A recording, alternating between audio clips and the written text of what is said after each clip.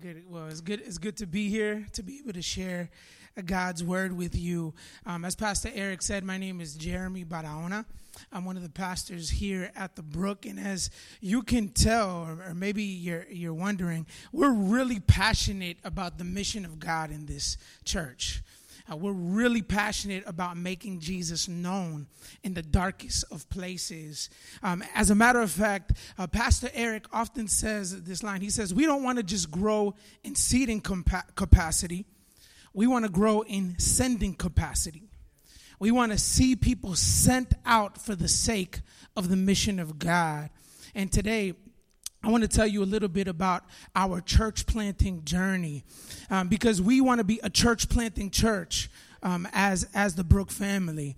And if you don't know, my wife and I recently have sensed a call to go plant the church in West Palm Beach, Florida. And we're really, really excited about that. And maybe you're here and you're like, that sounds really random. Why West Palm Beach, Florida? Where is that? It's an hour north of Miami, Florida, and the connection is that I actually grew up minutes away from there, and specifically my wife and I, we're looking to plant the church in the very area that the church that I grew up in was in. It's an area called Southwest West Palm Beach, and I want to tell you our church planting journey. Is that okay? Can I tell you a little bit about that? It was about a few years ago, I want to say about four or 3 years ago, I was sitting at the Starbucks at the Brickyard. I was sitting there, and I came across this article that really stirred up my heart. It was an article that was titled this: Churchless Cities, Where Does Your City Rank? To my surprise, West Palm Beach, the area where I grew up, ranked as the number one never church city in America in 2015. By never church, the Barna Group, which is this group that did this research, they mean that it had the most amount of people that had never regularly attended a church service. This broke my heart. I kind of felt like Nehemiah. If you ever read the story of Nehemiah in the Bible, you see how he was brokenhearted for the city of Jerusalem because the city walls were torn down and vulnerable. People discouraged. I felt like that for my own city from afar. I was living here in Chicago. I've been in Chicago for about 13 or 14 years. It'll be in August. But I was brokenhearted for that. But I was even more brokenhearted because the church is called to be the ultimate witness of Jesus in every city and in every people group, to every people group. And if people aren't connected to the church, then we can only assume that people aren't seeing Jesus the way that they should. This broke my heart. It broke my heart because this wasn't just a stat from me. This was a description of the people that I'm connected to. That when I pick up the phone, I call to, and I just hear just how churchless sometimes that area could be. That's what that meant for me. So as I read that article, it set me on a journey to discover if God was calling my wife and I to go back to the very place that raised me in order to throw up our white flag and say, Jesus, send us and make your light known. And I want to anchor this story. I want to tell you a little bit about that. I want to anchor our time in the Gospel of John, chapter 1, verse 9 through 13.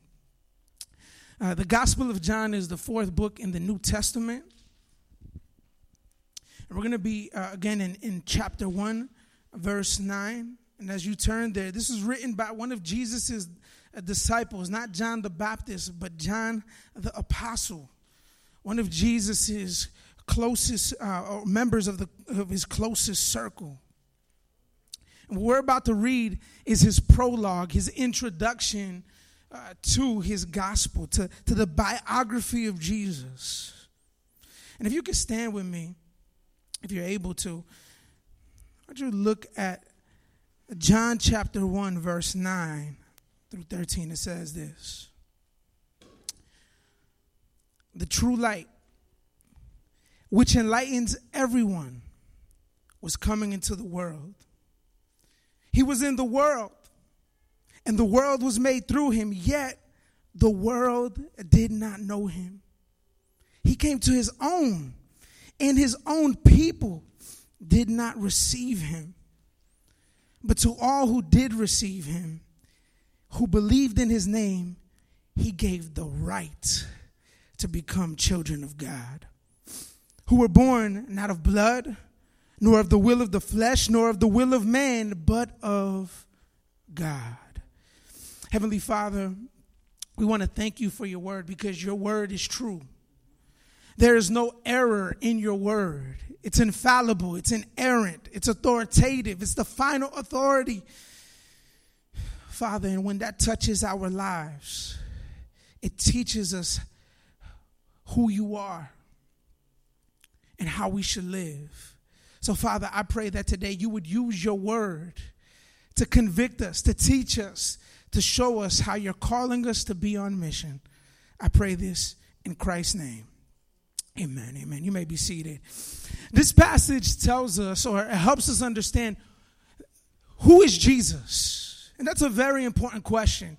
If we're going to be planting churches or we're going to be on mission, we need to know who is Jesus, because he is the object. He is the subject of everything that we do. And the first thing that this passage teaches us is that Jesus is the true light there in verse 9. Do you see that? Jesus is the true light. When verse 9 mentions this, it's a reference to Jesus Christ. And light here is used as a metaphor. One commentary notes that in Scripture, the metaphor of light is the place of security, deliverance from evil, holiness, which means to be separated from wickedness. It's a metaphor for the revelation from God and the truth. And whenever these qualities are present in the world, the Bible shows us that these qualities ultimately come from God and only God. So to say that Jesus Christ is the true light tells us two important features about who Jesus is. And this is really, really important because it anchors every single thing that we do. And the first thing that this tells us is that Jesus is the God-man. In verses 1 through 3, the apostle John, he established that Jesus is God, the creator, the agent of creation. And then when we pick up in verse 9, here in the text that we're looking at specifically, he makes it a point to say that while Jesus was God, he became human. And by calling him the true light, he's saying that he was the perfect human, that there was no flaw in Jesus. He was all truthful.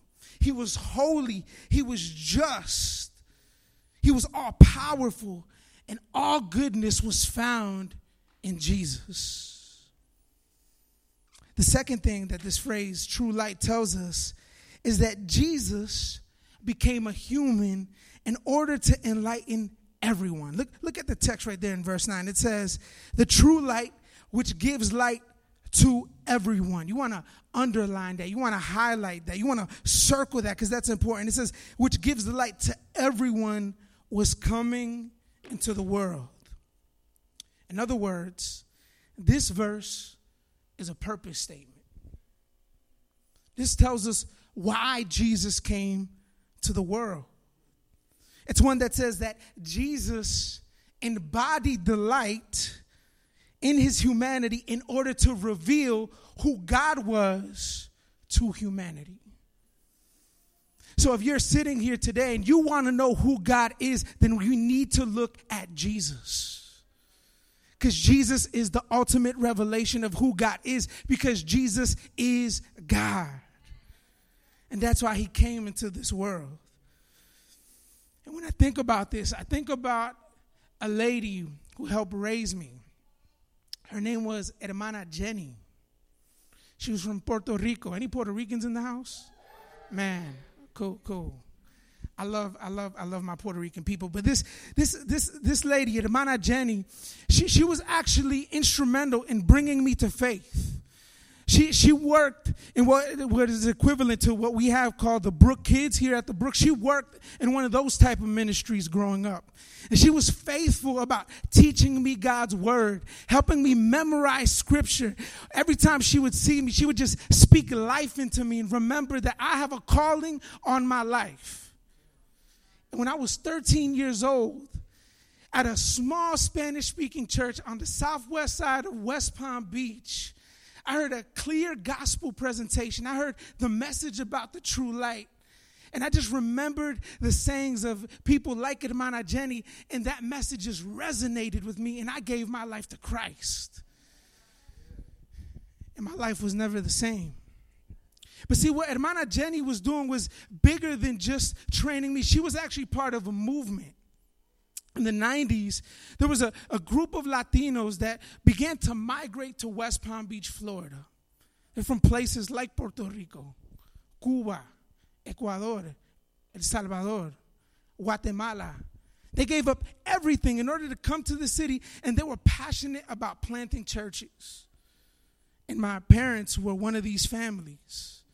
They used all their gifts, all their resources in order to help start churches that brought the light to this broken city, in this broken part of town. And it was there that we just saw Jesus begin to stir people up to see him for who he really was and to begin a lifelong journey with him to eternity, for eternity.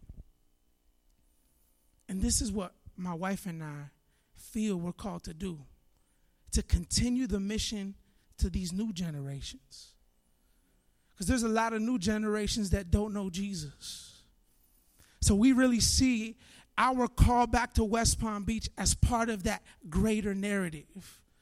We're not coming here as people who say we're the first ones to be here because God only works through us. No. Actually, God has included us as part of that narrative. And that's important to note. But going back to our text,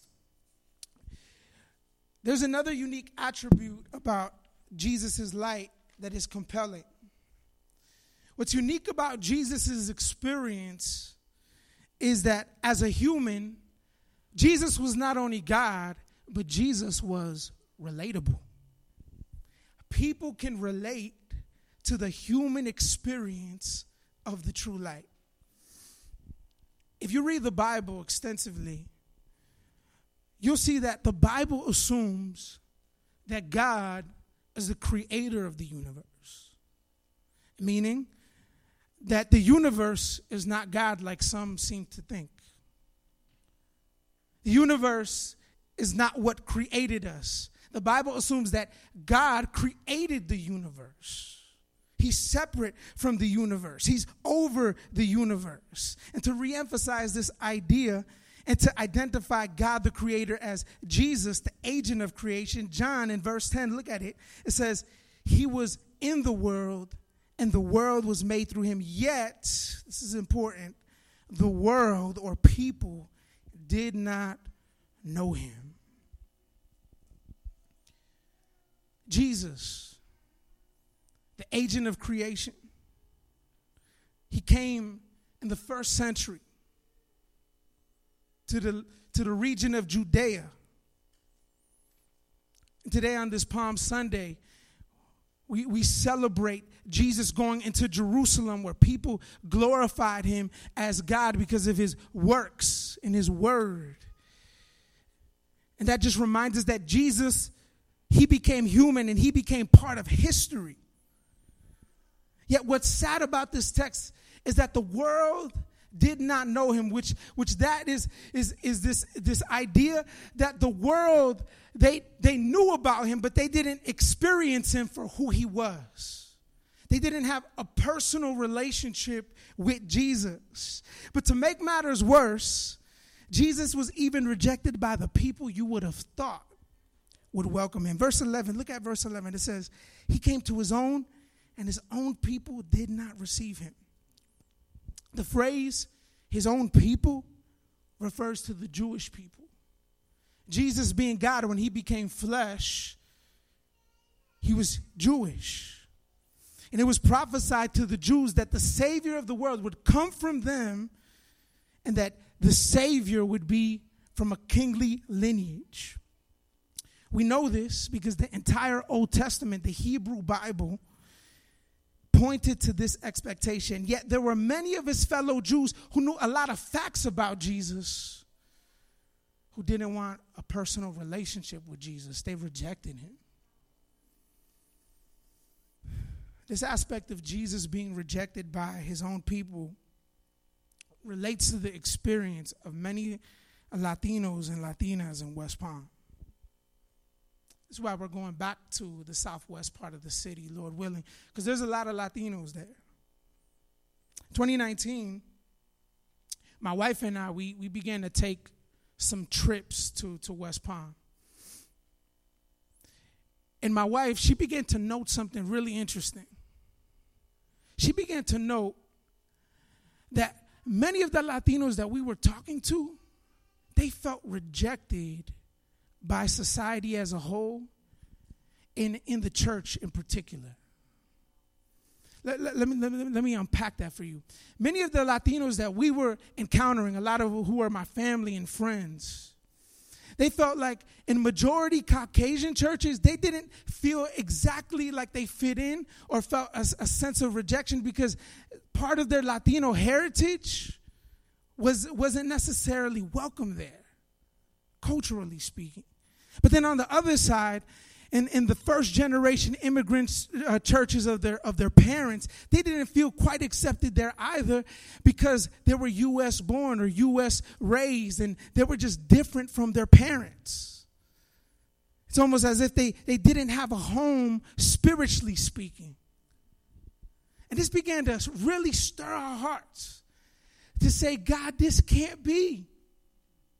This can't be because our people, they need a witness of you too that's faithful.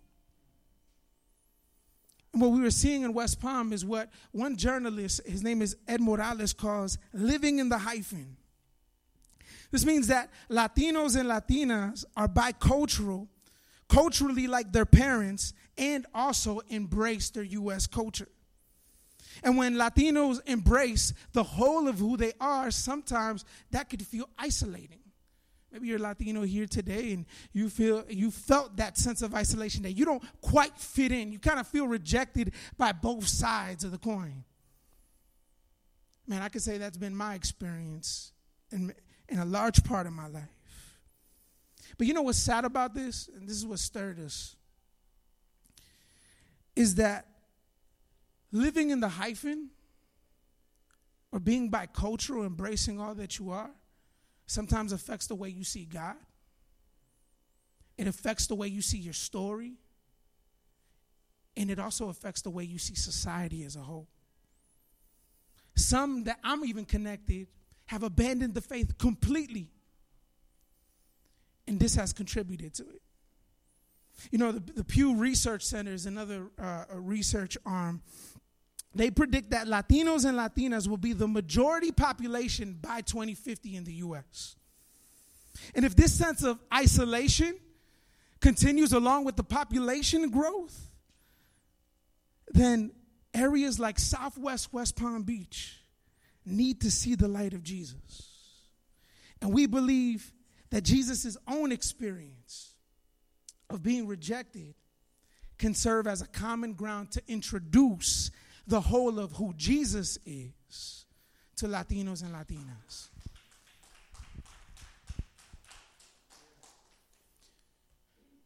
And that's why we believe God has called us back. But as we've considered this reality, we've had to ask ourselves, what assurance do we have that Jesus could transform a people group, and specifically this people group that we're seeking to reach? What assurance do we have?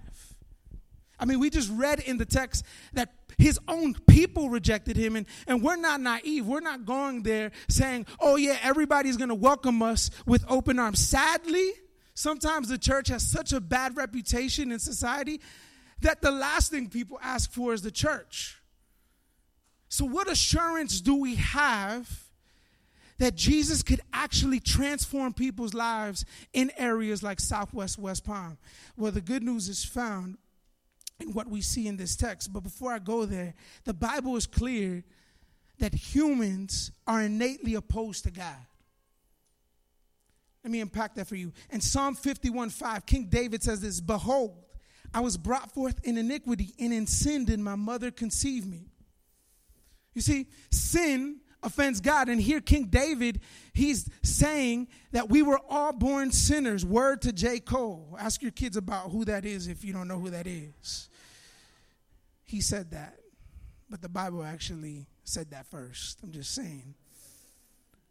But Romans 8:7-8 says this. It says, the mind governed by the flesh is hostile to God. It does not submit to God's law, nor can it do so. Those who are in the realm of the flesh cannot please God.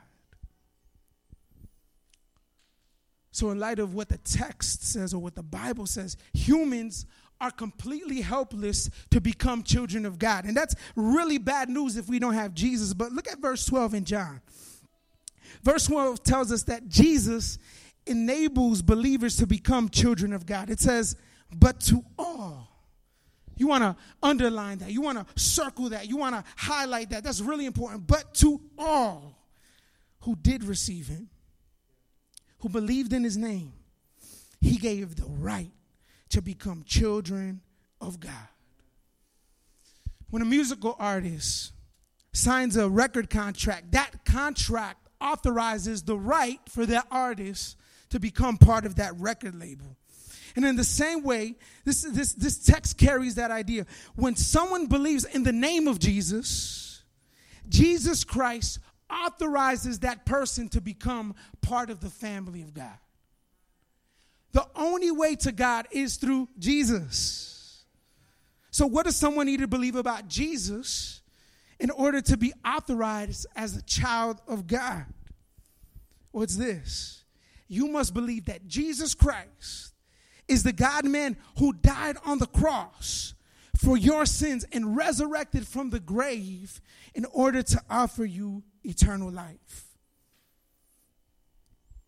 And this faith is not merely one that's one of lip service. It's one that's expressed by your obedience to Jesus. Which is to say, if you don't obey Jesus, if you don't follow Jesus, then you really need to check. Do you really believe that Jesus died for you and raised from the grave? So, when this happens, what does God's word say to us? So verse 12 again says that all who put their faith in Jesus are born again. Verse 13 tells us a little bit more about what this means. It tells us something important about this new birth. It says that children of God are not born of blood, will of the flesh, or will of man. Do you see that in verse 13? What does that mean? It means that children of God aren't born from human descent. That's blood. They're not born of God. And let me backtrack a little bit. This means that people aren't born children of God. It also says will of the flesh. People aren't born of will of the flesh. What does that mean? That means that people aren't born of God. They're not born children of God out of personal desire or motivation. And then it also says in the text that we're not born of the will of man, which is speaking to lineage or family line. When someone is born of God, that person is considered born again spiritually because God's Spirit drew them to Jesus. And the text says again that this is for all who believe.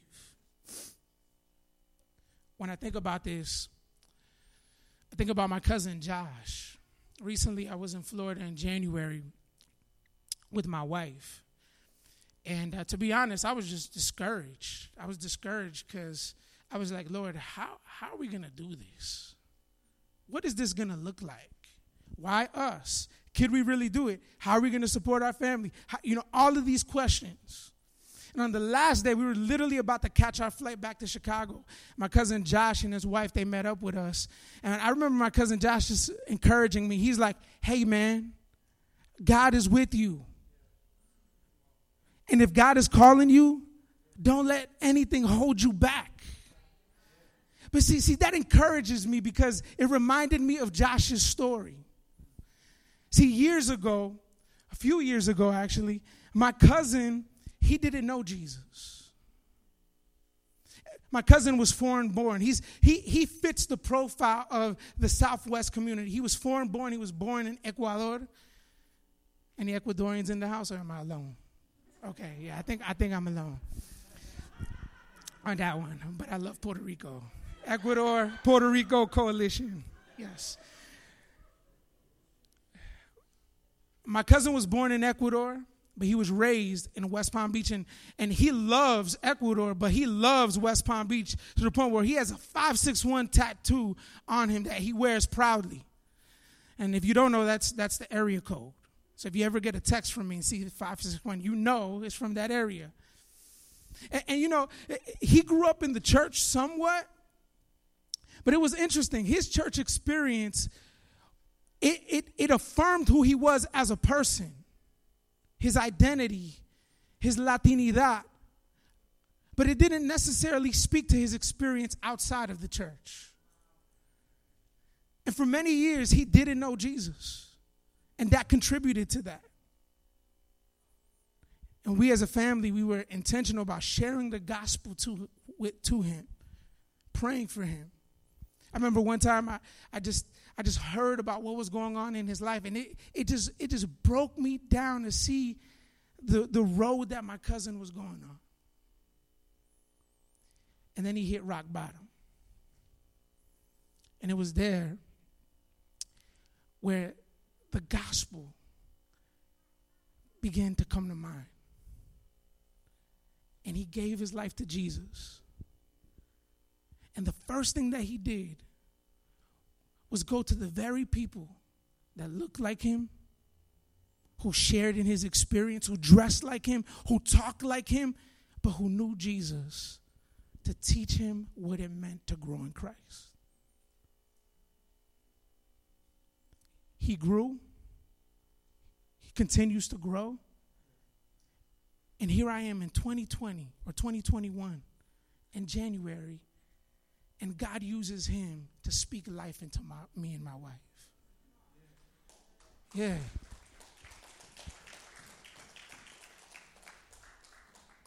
This encouraged me because it reminded me of two things. One, it reminded me that Jesus is still in the business of changing people's lives. Secondly, it reminded me that Jesus uses our commonalities in order to bring people to Christ. Jesus doesn't say, check your culture, check where you come from, check all that you are at the door when you become saved. No, Jesus uses that. He redeems that in order to redeem other people who are just like you.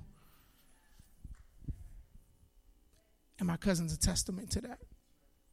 And now he often checks on us to just talk about church planting, right, baby?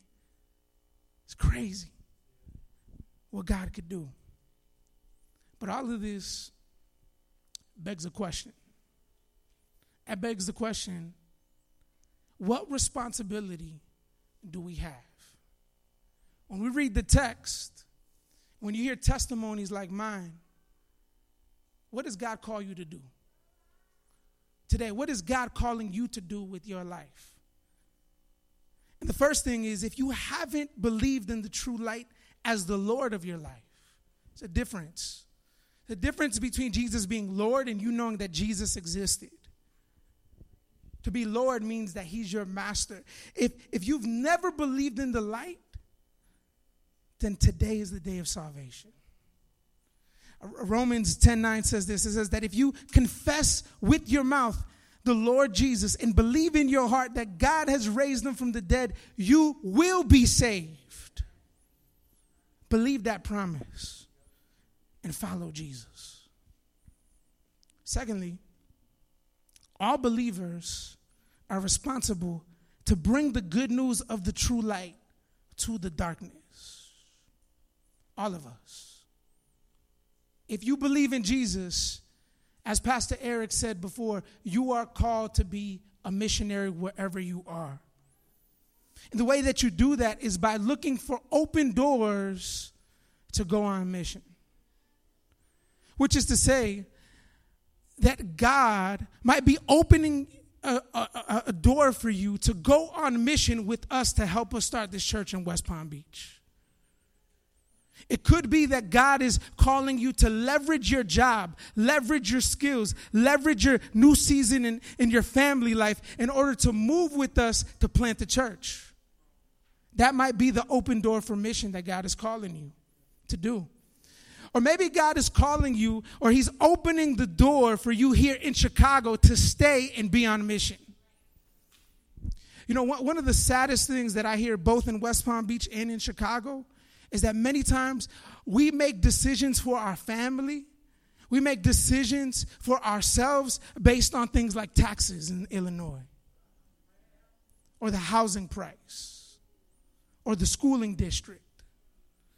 Or sometimes it's just more room, rather than the open doors that God calls us to walk through here in the city or in places like West Palm Beach. And I'm not hating here. I'm not hating on you. I'm not hating you for those things. All I'm saying is it an open door for mission. And if it is, God will supply everything that you need. Maybe that might be overseas. Actually, I want to speak to some youth here. I just feel led to share this with you. Maybe God is calling you to go to college in a place where there's a new church plant happening, so that while you're in college, you could actually serve with that church plant. Parents, let's equip our kids to think like that. The open doors that God gives us are ultimately to make him known, not to make us comfortable. You know, let me say this, man.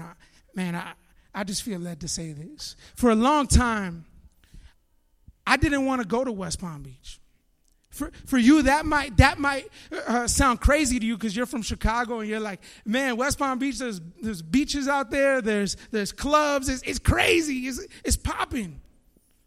For me, that's not what West Palm Beach necessarily represents for me. It's actually a lot of brokenness attached to it for me.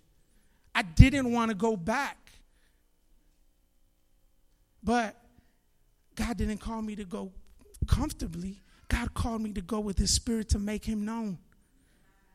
And sometimes, even here in Chicago, that's the mindset that we need to have. That sometimes God calls us to be light in the places that are most broken to us. And if we believe in Jesus and we believe he's the light, then God can use us. God could use you. I want to affirm you in that and tell you that God could use you. But specifically, how do you discern what God is calling you to do? First thing is, pray for God to use all that you are to shine the light. Pray. The second thing, preach the gospel and make disciples in the spaces you share with others. Your neighborhood, with your families, with your coworkers. And then thirdly, pray with others by giving all that you have. That's your time, your talents, and your money to support the mission. When you do this, God shines his light and God uses you with all that you are and all that you have for his glory. There's no greater purpose. It's better to be in the will of God than safe somewhere else, comfortable somewhere else. So I just want to encourage you, church family, that our responsibility is to take the light of Jesus to the ends of the world. Let's pray. Father, I thank you, Lord, thank you for my story, Lord. How many times I don't thank you for the ways that you've shaped my story, Lord. I thank you for that. I thank you, Lord, that you're sending us to West Palm Beach, Florida. Lord, I thank you for our church today. I thank you for the Brook initiative to be a church planting church. Lord, I want to pray, Father, that if there's anybody here who doesn't know you, I pray that today would be the day of salvation. I pray that today they would believe in Jesus. And I pray that they would walk with you and grow in you. Lord, and for believers, I pray that you would stir us up to be your light in the darkest places. In Christ's name, amen. Fear, church, God says, for I am with you. Do not be dismayed, for I am your God. I will strengthen you. I will help you, and I will uphold you with my righteous right hand. God bless you, church family. We have booths set up for a slam, and Angelica's back there to talk about world relief. You want to get connected with one of those mission fields, Carrie Weiss is back there. So Pastor Jeremy's back there to talk about their church plant. Everyone's back there, so you should be too, all right? We'll see you out there. God bless you.